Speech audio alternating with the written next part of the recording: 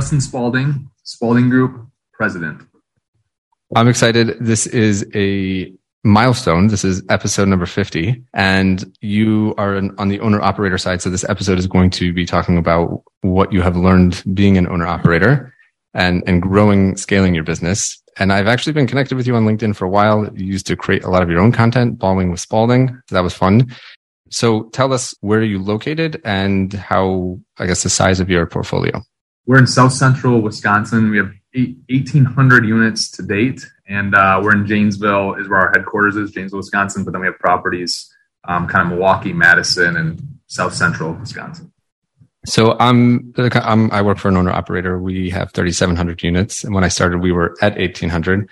And there's very clear like milestones or moments that were transformative for me, where it's like aha moments, completely changed the way I think about things, or just learn something that helped me progress. So I'm curious, what kind of moments have you had as you grow your business as an owner operator that have been those like aha or milestone moments that like made you shift in your philosophy or the way you operate? There's been so many of them, but the couple that come to my head to start with are, I used to have this issue of like, I would go and look at deals and I could not get past the fact of like buying something bigger than 8 units for a while. Like this was like 10 years ago. Like I thought an 8 unit for $400,000 or whatever they were going for back then was just like this huge deal. And it was hard for me to wrap my mind around. And so my aha moment came when I realized I need to push my comfort zone. And so what I did was I imagined my comfort zone being a hula hoop around me, and I was standing in the middle of it, average size hula hoop. I'm like, I need to jump out of this hula hoop as far as I possibly can and let the hula hoop catch up to me and grow around me again. Right now, my comfort zone's bigger. So I immediately went out and looked at, it was about a $50 million deal. And when I did that, I'm like, I have no idea how I'm going to make this happen. But I put that was a 50 million. How many units?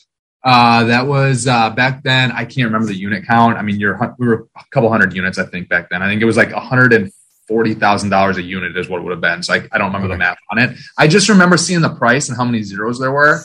And then when I put an offer in, I started to talk with our investors and started to reach out to other investors and new investors, tell them what I was doing. And that deal didn't end up happening. But my aha moment was, holy crap, I jumped so far out of my comfort zone. My comfort zone grew. And then the next thing that happened was the next deal we did was a $15 million deal, which was the largest deal I'd done, at that point in time. But the 15, prior to me going to look at the $50 million deal, the $15 million deal would have looked huge. But because I went out and really pushed my comfort zone on that $50 million deal, when I settled back down into that $15 million deal at that point, it was like, oh, this is easy. The numbers were so much smaller. So that was a big aha moment for me that really comes to my mind when you ask that question. Okay. So for the company, Sage, where I work, so I joined in 2018, 2015, I think was their first like institutional size acquisition. I think it was, I don't know the dollar amount, but it was, 400 plus units. And then the big moment for me was the next acquisition was in 2019. I was 6 months into the position, and it was a $100 million acquisition. And I remember being like mind blown, but like the whole process and learning and really was like, aha. And like when you go through something that's difficult, you feel like, bring it on. I could take on other things. And we had the whole acquisition felt like everything went wrong. And we had another one that was like 6 weeks out. But going through those, it kind of really made me feel like I could kind of handle a lot and go through a lot on a personal level. And there was a lot of confidence in the company. And as we shifted, what was a really aha moment was the way we do pricing. So we do price back then. It was, I don't even want to say how we did it, but it was not very systematic. It was sort of like we need a quarterly increase, and it was not regularly. What have you had any aha moments or adjustments on how you price, set your rents, and I guess also is how we set occupancy goals?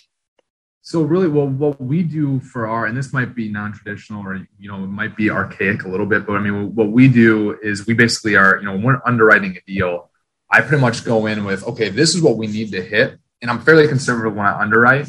And so what we'll usually do is we'll go in and we'll start at those rents. And then usually what happens is we get to a point where more people renew than we had in our projections. And when that happens, obviously, then what obviously happens is you start to fall behind because you're not bumping as many to market, right? And so what we do is every, month, 2 month, 3 months, like every time lease renewals go out, we then review our business plan on, okay, this is what has been our renewal rates. This has been our actual renewal, like what percentage are actually renewing. This is how many we thought in our business plan. So then we're constantly kind of adapting to be able to hit the target in our business plan. And so that's kind of how we typically will run. We're kind of bottom up budgeting a little bit. And then like, what do we need to hit? And it's always worked for us, again, because I think I'm so conservative on that front end when I'm underwriting rents. You're looking at me like, what the heck? Does that make sense what I'm saying to you? Yeah. No, I'm sorry. So that's what we do. But we really pay attention to that because, so for example, we closed 372 units in May for $42 million or whatever. And I love the acquisition because it was cash flow positive day one, but we did our market study, we were finding comps that they were 30% to 50% higher than what the property we were buying, right? And so, but we were still conservative off those numbers. I didn't go right to those numbers. I wanted to be able to offer renewals that were still competitive to keep our renewals high. But I assumed like a 65, 70% renewal rate, right? First month of renewals go out, it was like 92% renewed, right? And so now me in my head, I'm like, okay, now not as many are going to be going to market. We need to get our team on board with looking out ahead. And then everyone kind of, our regional managers and everything, they submit what they think their adjusted renewal should be and everything. And what we do is just make sure it's going to put us on track to hit that year one goal, essentially, or budget that we had in our budgets. So that's kind of, and we haven't been faced with issues where we haven't been able to raise the rents to hit our amount that we need. I think simply from the fact of I'm rather conservative in the amounts that I put out there in our initial underwriting. So I think that there's a lot of parts of this business and what it makes it so fascinating. And I think a lot of times when people will segment things, they'll just look at rents versus total revenue, or you look at things in parts and you don't piece it all together. It has a negative impact. So it's interesting. And people do this. You underwrite and you're looking at rents, but instead of total revenue. So a big aha moment for me is we actually bought a property before I started. It was a 400 unit townhome apartment mix and terribly mismanaged. We'll just say like average rent was $1,000, and we were renovating and we were getting $1,400 of rent. So somebody was paying $1,000, we're not getting $1,400. So when it came to room, now it was maybe 80% occupied when we took over. So now it's like we're giving renewals. We're being very aggressive because, hey, if they move out, we're going to get this $1,400. But when you have 20% of the property that you need to lease, like that's a lot to lease. One person will pay $1,400, but it's hard to get everybody like that much. And so we were pushing people out, and that's where we shifted. It was like, we want to operate from a point of strength of occupancy. Let's hit our occupancy very quickly.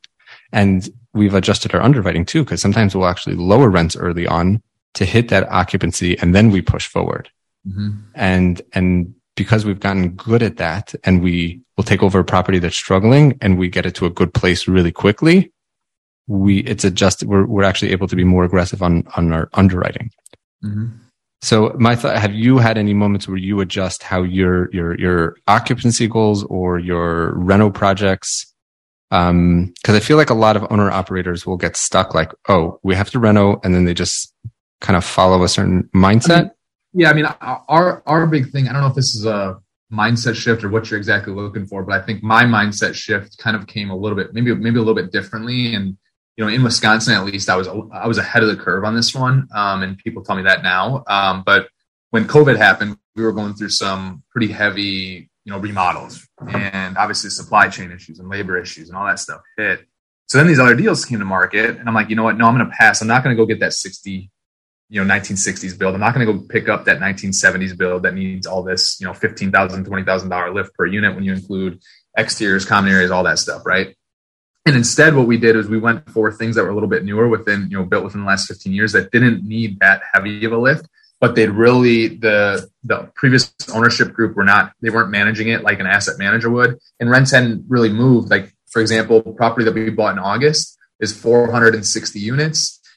We had 75 plus units that hadn't had a rent increase in 3+ years. And the average annualized rent increase going back to 2015 was 0.65%, right? So again, we position ourselves to be able to buy. So it was cash flow positive day one. We put long-term debt on it because this was in August. So 4 months ago, August, 2022, So it's 4 months ago. Obviously, rates were already going up. We were to lock in somewhere around like 4.6% interest. It's locked in for 10 years. Cash flow positive day one. We don't have a huge CapEx plan up there. I mean, that's the one thing that the previous ownership did do a pretty good job of. He was a construction guy. I mean, he kept really good care of his properties. And so we're going to be, this spring is going to be a big spring for us up there. It's already been, we haven't had too many leases come due, this time of year and stuff like that, but it's going to be a big spring, and there's going to be huge opportunity to lift without having to do the huge CapEx. And so that was something that I was doing over the last 2 or 3 years. And so what I started doing, a year and a half ago, 2 years ago, was I would actually pay a little bit more. Like, other people looked at me like, wow, you're overpaying for that asset. And this was, again, early 2021, right? And so we bought a deal early 2021. We bought it for $33 million. People looked at me like I overpaid. That we just refinanced that back in early summer, and it appraised out at 44 or 45 million, because we have driven the NOI significantly. And it wasn't like a huge CapEx. It was just not being ran by asset managers, right? They weren't doing any marketing. They weren't pushing, rents to market. And so I think that's something that shifted in my mindset, where I was always looking for, this value add has to be something significant with $15,000 to, no, if we don't have to do it, we're not going to go do it, especially in inflationary times. So I think that was my mindset shift. It's interesting. I'm totally making up this number, but in our market, and we're based in Maryland, there's a lot of old school owners where they've owned properties for a while. They probably still have paper leases, and they never want to sell. They don't want to do anything. Well, let's just say like 20% of the market are these old school owners, like, and figuring out how to get them to sell, I think would be a gold mine. Okay. Same thing here. And like a lot of them too, we buy 60% of what we buy is like off market up here. I'm connected well enough and whatever. And, so what's driving them to sell now? So I think now, some of these people have just hit a point where like they're just done. They've been doing it for 20 years or 10 years or 25 or 30 years, whatever. And they're doing it the old school style, where it's like I would slam my head against a brick wall because they don't want any help. They don't want to have to pay the help, right? It's like they're doing it all themselves, along with maybe their kid and a nephew, or, it's very family, where a place where you would normally have like 6 employees, maybe between a maintenance tech and some office people, they're doing it with just 2. But because they have to, they know they can't push the rents because they still want to travel to Florida, right? So they've just historically been 100% occupied. And then we're buying in these markets that, there's been they're not growing like Miami has grown. They're not growing like Austin, Texas has grown.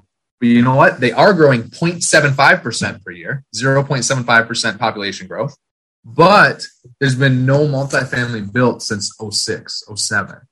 And so we're able to get in a position where it's just a supply and demand standpoint, right? And I've been able to get national investors start to actually look at some of our deals from California and Florida and invest with us, because I've shown them over and over again the deals we're bringing and like kind of those demographics and the numbers behind it and the why. And I say, yeah, you get all these people moving to Miami, but also look at what all you have coming on market too. You can't just look at how many people are moving to one area. You got to also look at what's also being built, right? And so that's what kind of creates our opportunities up here. So are all your properties local? They're all in Wisconsin. They're all within an hour and a half to 2.5 hours of each other. So we operate the same way. And I think it's been a competitive advantage, because when you know something local, it's very different. And I think a lot of people who play this game or who win this game, they're headline readers, and they just chase, like you said, everybody's investing in Florida. Everybody's moving to Florida or Texas. So they just follow that. Yep. And being local, like, you're able to build relationships with these old school owners and who weren't putting a lot of time and effort into operating better. And that's a gold mine. And I think that institutional buyers are not looking in Wisconsin. And I'm curious now, like, how many, markets are like yours, where there's old school owners, where there's properties that can really don't need a heavy cash flow. I mean, cash invested into it just to be operated better. And there are people just not even looking at those properties. I think there's more out there than people realize. I also think, so like what you said, the other reason, on top of the things I just shared with you of why I've been able to get outside money, national money, to come in and invest in our deals, is because they also see the day one cash flows. They're like, is this a correct number? Like, yeah, this is a correct number. Day one cash flow, because we didn't go out and pay 3 cap, 4 cap for these deals, right? I mean, we're buying, which by the way, I think some of the people that paid 3 cap, 4 cap, if they are not hitting their business plans right now, and if they're in a variable loan, like some of those might be in rough shape, a year from now or 6 months from now, or whenever they need to refi. We weren't buying 3 or 4 caps. We were still buying mid five at the absolute lowest. And that's for like a newer asset that's like 7 years old, in Madison, right? So, or in Milwaukee. But we were buying 6 caps. We were buying 6 1/4 caps. So that obviously sets us apart a little bit too, with how we were buying that. And again, finding these off market deals and really getting entrenched in the communities. Like you said, when you're there, when you got boots on the ground, when you know the market and you know the people, you're going to be able to find a lot of these deals. And I don't know. I mean, I've started to see not institutional money, but I've started to see more national players at least look at Wisconsin, especially kind of before it. Now, I think more is up in the air now. There's so many people just kind of sitting on the sidelines with rates and everything. But right before this kind of hit, there were definitely people from, a group that has 70,000 units out in Washington. I mean, they now have like 1,000 units in Wisconsin. They want more of a footprint.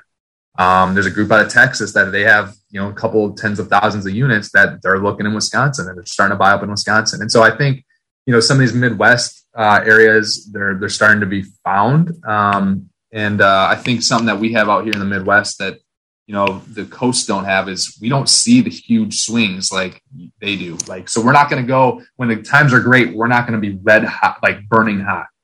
But when times are piss poor, the worst of worst times, we're not going to be as bad as a California or a Florida will be. So we don't. You're steady Eddie. Yeah, steady Eddie. Now we feel them, right? But it's more of like this versus, right? So. And it's funny that that's very conservative, but for other people, they'll see that as high risk because it's not what everybody else is chasing. Right. But the thing is, if you get compensated cash flow for that, right? Let's say, let's call it 2.5 times the cash flow. Then what? Yeah. No, and your track record is, and that's the beauty of this business is like when you get good and you have a name for being good, you're going to win more deals and people are going to want to invest in you. And it's tough to get started and it's tough to get that momentum, but like, it sounds like you have really good momentum. I'm excited to see you grow. Like, do you have a roadmap of where you want to get to in the next 5-10 years? I mean, we'd love to be at, 5,000 units by the end of next year. That was my plan. Is that going to happen now with what's going on? I don't know. Right. But I mean, right now we're just looking to double down operationally. I think that there's a lot of things in our business. We've been an acquisition company, right? The last 3-4 years. And so I think this slowdown is okay. I still think there's going to be deals, but I'm also not concerned if I have to take 3 months to 6 months here and really dive into operations to kind of shore things up and do things better that we just never really got to during our heavy core acquisition phase. So I'm excited by that. And I'm excited of how much more solid our foundation is going to be as we kind of spring forward into the next year, 3 years, 5 years, 10 years plus. Very cool. So to wrap up, we have some random questions, I guess. So do you have a book recommendation?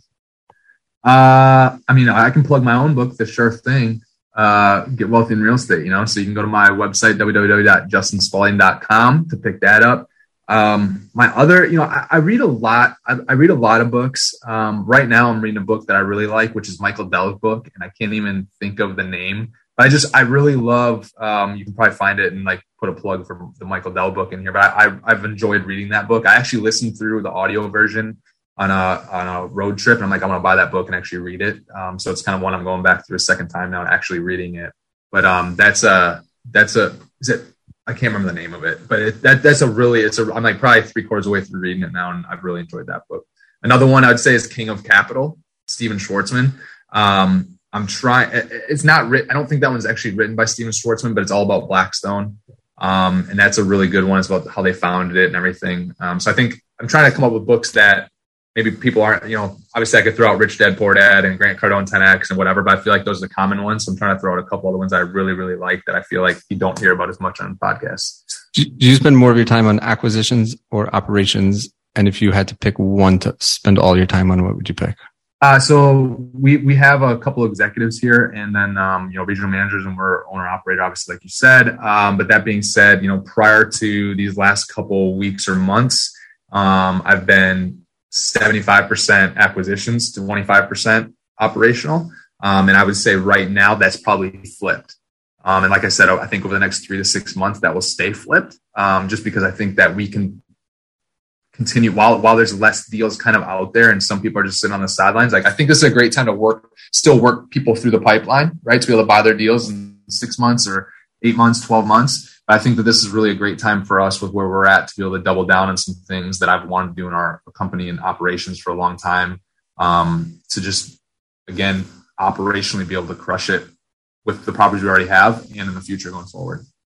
And last, being a CEO, guiding a ship into uncharted waters, right? You're at 1,800 units and you're trying to get to 5,000. You've never operated a company that has 5,000 units. So what do you use as a resource or information, content, something to help you as you try to navigate? So our big thing has been trying to get the right structure, infrastructure, and governance, I would say, throughout our company. And so that's something that in the last 4 or 5 months, I've had another individual come out from New York, and he's helped us with other organizations that we've owned in the past too. We've known him for 15 years, and that's exactly what he does. And he really is really good at systems, processes, identifying stuff. Sometimes I'm so far in it as an operator and as an owner that I think all operators and owners, you're so far in it that you can't. It's easy for me to give advice to other people, but sometimes I can't give myself that same advice because I'm so far in the weeds. And so he's great at coming out. We've had him come out once a month now, just to help us again, kind of go through some of that stuff and really prep our team and prep our organization to be ready for that next shift. Because as we start to grow towards that 5,000, 10,000, and we just keep going, there's going to be an opportunity here for people to move up in the org chart, right? And so we need to get ready for that and be prepped for that. Cool. Well, I had originally reached out to you and you told me when I get up to episode 50, you would do it. So thank you for doing it. This is awesome, man. I knew for some reason, I tell people that a lot, but for some reason with you, and I never hear from him again. And then I started to see you post your stuff. I'm like, he's going to get there. So I wasn't shocked at all when I got the email from you and I'm like, oh, we must have been episode 50. And I wasn't shocked at all when I heard from you. So that's awesome, man. And congrats. I'm glad to be a part of the show. And maybe in a year we'll do an update so you could tell how where you are on your journey to 5,000. Let's do it, man. I'm more than happy to do that. Thank you. You bet. Appreciate it.